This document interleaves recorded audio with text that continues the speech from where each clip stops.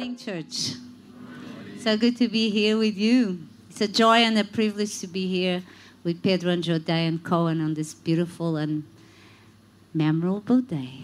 Let's leave it at that. But also to be here to share the Word of God. I've been tracking with your summer series from the beginning since Pastor Ruben presented some weeks ago, and I've been listening to all the messages on summer fruit, the fruit of the Spirit, and this series has really blessed my life. I don't know about you. What are you thinking? Has blessed your life? Yes, it's been a great series, and I'll probably repeat some of the things that they have said. But I mean, repetition is good for learning, right? Repetition is good for learning and for changing. When we're changing mindsets, when we're changing art sets, this is very important to have repetition and to share some ideas. So I'm going to start by sharing some ideas about the fruit, about fruit in general, about the fruit of the Spirit, and then we'll go into today's topic, almost at the end, okay? Today we're talking about gentleness. So, by now, we all know that the fruit of the Spirit is singular, right? Not plural. They've all repeated this, and I'm going to repeat it again. So it's different facets of the character of God being produced in us by the diligent work of the Holy Spirit, the teacher, the comforter, the advocate. The character of God is being formed in us since the day we said yes to Jesus, since the day we were born again. So when we believed in our hearts, when we confessed with our mouth that Jesus is our Savior and Lord of our lives, this character of God is being formed in us. And this character shows up in many different ways, through the way we speak, through the way we think, the way we relate to others, our attitudes, our behaviors, our choices, and our decisions. And can be as diverse as the list we find in Galatians 5:22 and 23. So by now everybody knows, right? Let's say it together. But the fruit of the Spirit is love, joy, peace, patience, kindness, goodness, faithfulness, gentleness, and self-control. Against such things there is no law. So let me ask you, how is this process going for you? Okay? Are you looking more like Jesus now than at the beginning of the series? Do you see any fruit on your tree? Another aspect I would like to point out today is that in spite of being one fruit, it has different aspects, right? So I believe, okay, let me just take you into I don't even know agriculture, maybe not the category of what I'm going to say now. But, you know, there are different seasons of our lives where the Holy Spirit, the master gardener, is going to prune, is going to take care of our character in different aspects and specific ways. So let me just illustrate this. It's very difficult for us nowadays to think about this concept because you go into a supermarket and you see fruits from all over the world, right? I go to Auchan for my shopping and I see fruit from South America, from Asia, from Portugal, and I can almost buy any fruit anytime that I want.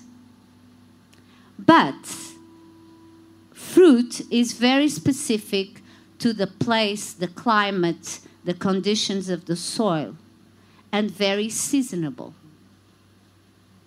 We don't think about it today because globalization have made it in a way that in Portugal I can eat strawberries in winter and tangerines in summer. But really, fruits have season and vegetables have season. And the nutritionists, the expert says we should eat vegetables and fruits during their season because that's where the nutrients, that's much more healthier than eating all the time. But the reality is that I'm going to tell you that my favorite fruits are lychees, which are not grown in Portugal. Okay, they're from the east, from China. You can get them in India, right? You can get them in Africa. In South Africa, I used to buy boxes of lychees, put them on my lap, and just go for it. Okay, so lychees, I don't have it here. But my favorite fruits are cherries, which are grown in the north of Portugal, near Serra da Estrela, in Fundão, and then figs, which are from the south of Portugal in the Algarve, right? When we go to the Algarve, we just find a fig tree and we just go and grab it. But these specific two, cherries and figs, are very seasonal fruits, and they have very short seasons. Okay, if you don't eat cherries in May and June, you don't eat them anymore. Okay, they're gone. And figs in summer. So the other day, I was thinking about figs. And actually, as I was preparing, I was sitting down to prepare this message, to write it. And two friends called me on the phone and said, Marta, are you at home? Yes, I'm at home. Can we go buy and drop you figs? I'm like, yes, bring them on. I arrive outside of my gate, and she hands me this bag of figs, and I look at the kids, and they're stuffing their mouth, literally, with the fig. You know, they're enjoying the delicious and sweet fruit. Because that same morning, I had said to Eddie, tomorrow I'm going to walk to the office, pass by the market in Cascais, and go look for figs, because I haven't tried them this year. And that same morning, we went to the beach with our eldest daughter, and Renee said, Mom, you know what I've brought for you? And she handed me a box of figs. So this is heaven for me, okay? But it only happens now in summer. God knew the desire of my heart and the desire of my belly, okay? So that day I was having a feast. But figs are fruits that, and Pedro is from the Algarve, so he knows, they are sweetened by hot temperature and by sunshine. And so they grow in that season. And our lives, I really believe that God shapes our lives in different ways, in different seasons. Okay, let me say that, for example, if you have a certain person in your life at this moment that pushes all your triggers, maybe God is developing in you some kind of kindness or self-control. If you are passing through a season of trauma in your life or sickness, maybe God will develop joy and peace in your life. So although the fruit of the Spirit is one, the character of God is one, sometimes He will specifically work in us in different seasons of our life. And as we continue to focus today on how we are looking more and more like God through the work of the Holy Spirit in us, I would finish this part of the message with a family story. So it was so cool as we sat at the table of breakfast. These two young men, I don't know where they are, but Daniel, right? He said to me, oh, I know your face. There he is. I know your face. I'm like, you don't, I think I know you. I said, yeah, you know my daughter. Okay? So Gabby and I are very alike, and it's very funny when you go into a place and people say, I know somebody, I know, it's like this thing. There's two of us, but I'm the original, okay? Okay, so she resembles me physically. A lot of people are confused, but there's two of us. Yeah, there's two of us. But our oldest daughter, Renee, she looks a lot like Eddie. But not only physically outside. Some years ago, they did a DNA test. And it was hilarious because 90% of them are identical. They are identical, okay? So they're identical outside and inside. And then we have a third daughter, Teur, who's not biological daughter. She's our adopted daughter. And people say, oh, Teur, at different times, you look so much like your dad. And you have some personality traits like your mom. And then the best was one day at preschool, one of the teachers said to Teur, oh, your son Samuel, he looks just like Grandpa Eddie. And we're like, yeah, okay, got that. So I'm going to leave you some questions for you to think about as I go into gentleness. How much do you resemble God when people meet you for the first time? And if we had a spiritual DNA test here today, how close to the Heavenly Father would you be? Or how can you look like God as an adopted child that was born again of the Spirit? Our goal here as children of God is that we look more and more like Him inside and out, and that His character is being formed in us not for our own benefit, but for the benefit of those that come in contact and relationship with us. So now with this background, I want to go to the aspect of the character of God forming in us that we have for today, and that is gentleness.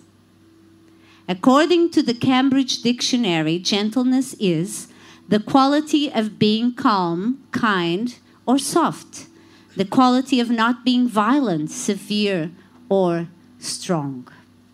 And the word Paul uses for gentleness in Galatians 5 is the word prautes, the Greek word prautes, which is the same word that is used in Matthew 5 when Jesus is giving the Sermon on the Mount, and it talks about the ones that will inherit the earth, will be meek or gentle.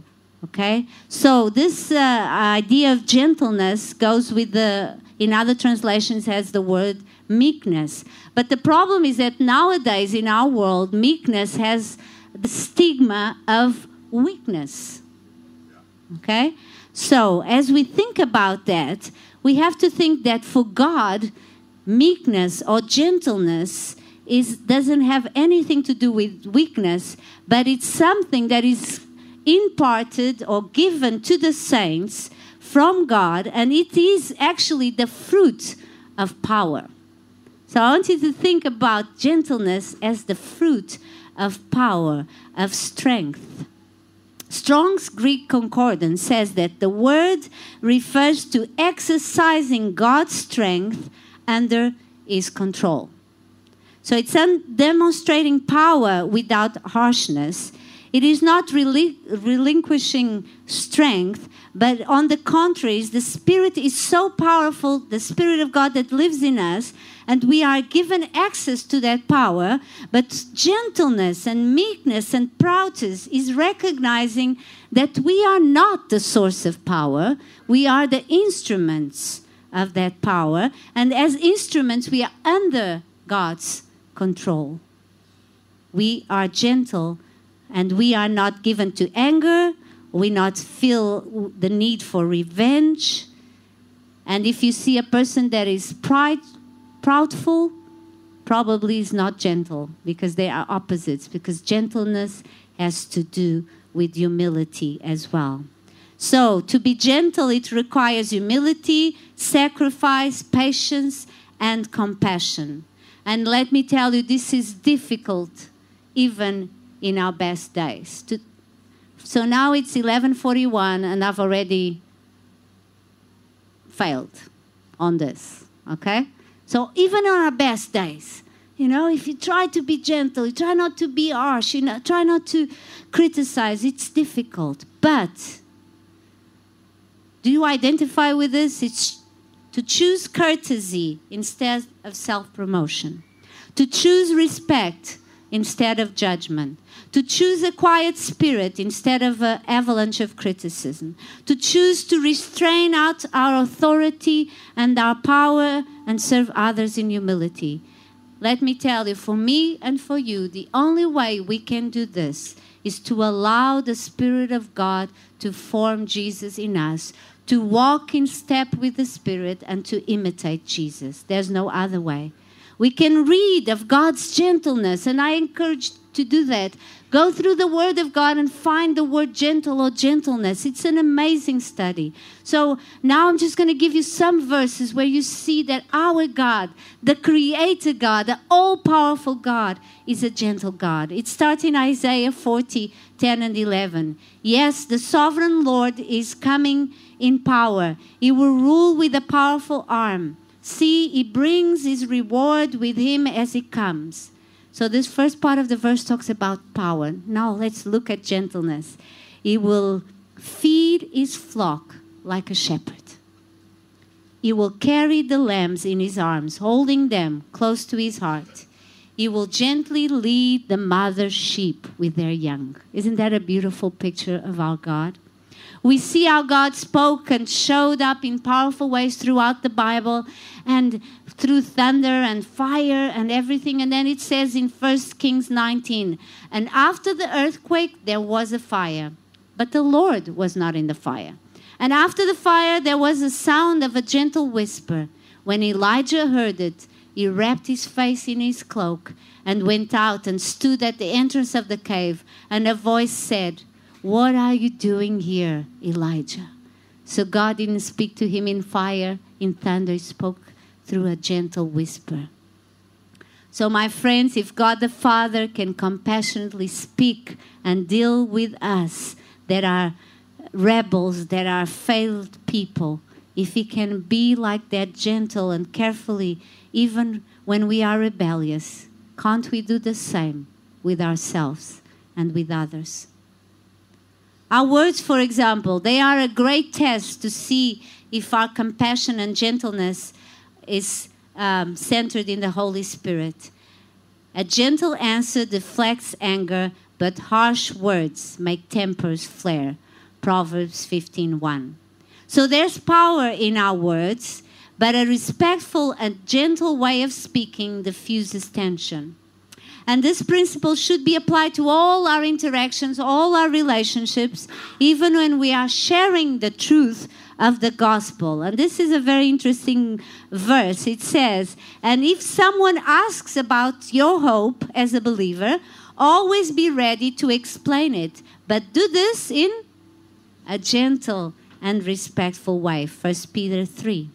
Unfortunately, we see and hear a lot of Christians nowadays that get into arguments, heated arguments about the faith, both with unbelievers and believers alike. And there's a lot of criticism. There's a lot of disrespect and unkind speech. But that's not the will of God. The Word of God tells us in 2 Timothy 2:25, gently instruct those who oppose the truth. So even people that oppose your way of thinking, you must gently teach them, instruct them in the truth. Perhaps God will change those people's hearts and they will learn the truth. So when we prioritize gentleness in our relationships, for example, as parents and children, as husbands and wives, as members of the same church, brothers and sisters, leaders, pastors, and members, when we prioritize gentleness, we will always reap trust and respect.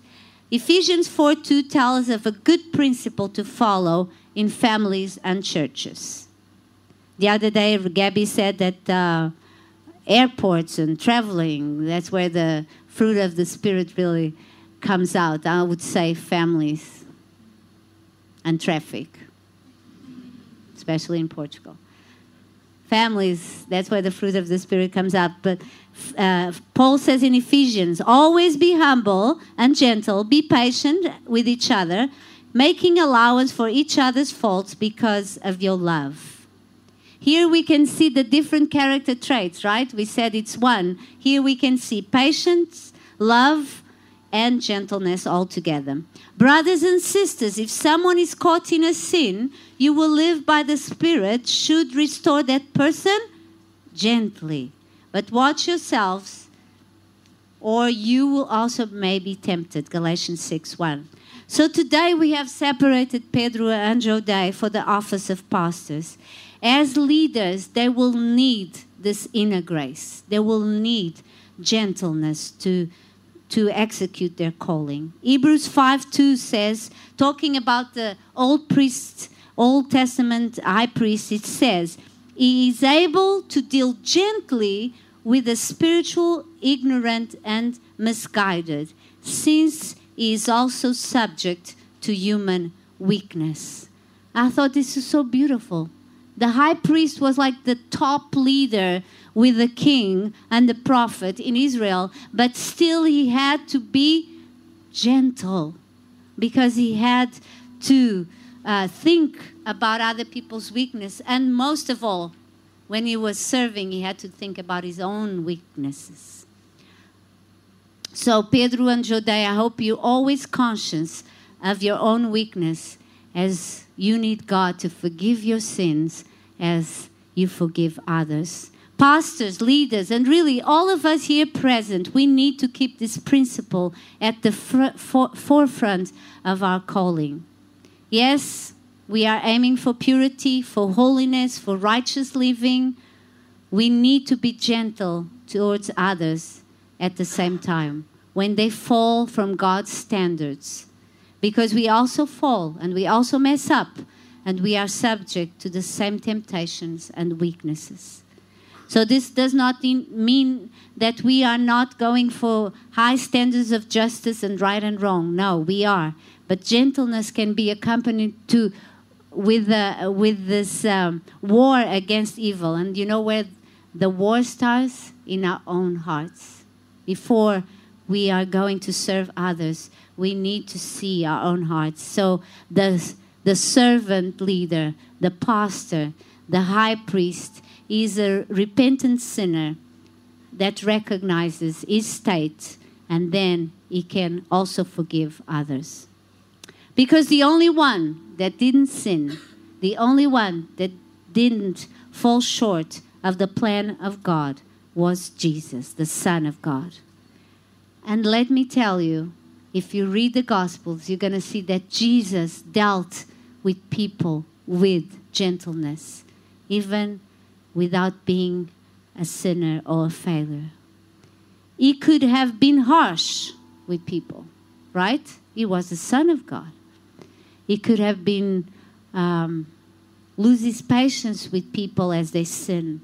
But that's not what Jesus showed us. In John chapter 8, you know this passage very well, when the scribes and the Pharisees brought this adulterous woman to Jesus and said, this woman was caught in adultery, there should be punishment. And there was. The law given by God said that that woman would be dead.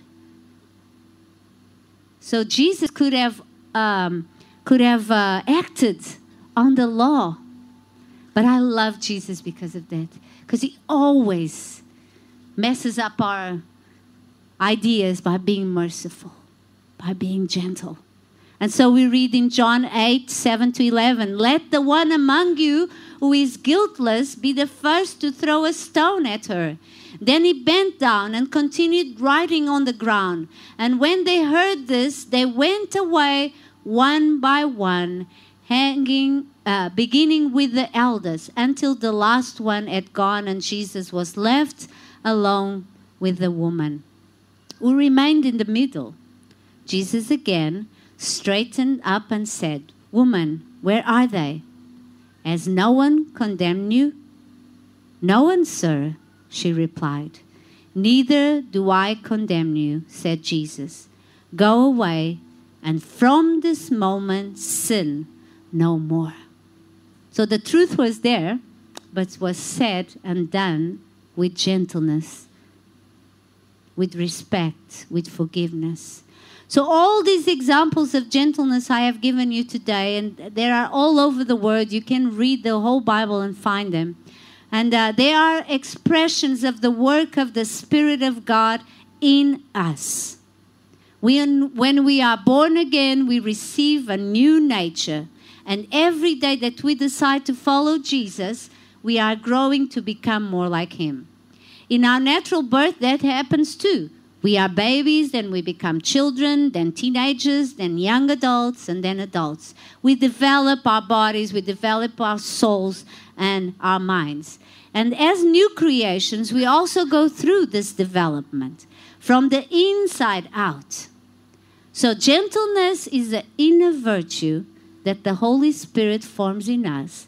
But I want to tell you that gentleness is also something that you pursue intentionally outside of you. Something that you put on. So it's an inner virtue, but it's something that you put on as well intentionally. And where do I find this? I find this in Matthew 11. The words of Jesus said, "Take my yoke upon you. Let me teach you, because I am humble and gentle at heart, and you will find rest for your souls. For my yoke is easy to bear, and the burden I give you is light." So let me give you some context to this verse. In the times of Jesus, one could simply identify the followers of a certain rabbi by listening to the words he would say, the way they spoke, the model of ministry they followed, and the teachings they were passing on to other people. In the first century, culture was very different from us. And especially in the Middle East, it's a we culture versus the 21st century here in Europe, where it's a me culture. But it was a culture of discipleship. And so this means that disciples would attach themselves, they would choose a rabbi, or actually they were chosen by a rabbi, and they would attach themselves to that rabbi, and the rabbi would pour on them the interpretation and the application of the Torah, and they would follow that. So this idea of sitting at the feet of the rabbi was something that came from that culture. Remember when Paul said in Acts 22, he said that he had been instructed, he had been educated at the feet of Gamaliel. Okay, that means that he had followed that rabbi. So when Jesus comes to this verse and he said that I'm putting on you this yoke, the yoke is the compilation of the way, of the teachings, of the words of Jesus as the master, as the rabbi. And here he's explaining why we should embrace this way of life, take upon us his yoke. As our Lord and Master, Jesus is not harsh, is not overbearing or oppressive, but gentle in his government. Can you think about that? Jesus, the Son of God, God himself, is not harsh in his government, in his dealing with people. His laws and his teachings are also reasonable to obey. Neither he nor they enslave us. He emphasizes the gentle aspect of meekness towards others. Because God governs in gentleness, his children must also. Another question for you. Is it clear to all that you come in contact with that your discipler, your rabbi, is Jesus? So we not only receive this instruction to put on gentleness from Jesus, but also from the Apostle Paul. Gentleness is something we put on, a yoke we intentionally take upon us. And we read this in various letters of Paul, but I want to read you one of my favorite verses, Colossians 3:12. And it says, "Since God chose you to be the holy people he loves, you must clothe yourselves with tender-hearted mercy, kindness, humility, gentleness, and patience." So there's no doubt from this verse that we have been chosen to be God's children, and that God has loved us so much that as disciples of Jesus, we are expected to be holy, to be set apart from the world for God. But then it's also very clear that we must clothe ourselves, we must put on these godly characteristics. And one of those traits we should put on is gentleness. We need that. I don't know about you. Is there anything that you will not leave your house without? A phone. Okay. Some people do not leave the house without a jacket, without a keys. That's a good idea. An umbrella. Okay. A wallet. That's also a good idea. Okay. I will not leave my house without earrings. If I'm going to the car and I realize I don't have earrings, I go back in the house. But I'm going to tell you, do not leave your house without gentleness. Do not leave your house without putting on yourself the character of Jesus. We need to put on ourselves that. And I want to give you an idea of this. Let me illustrate with Pedro and Jode. Can you come here, Pedro and Jode?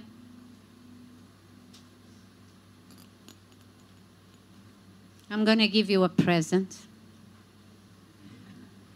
Presents are good, girl. Okay, that's yours, the blue.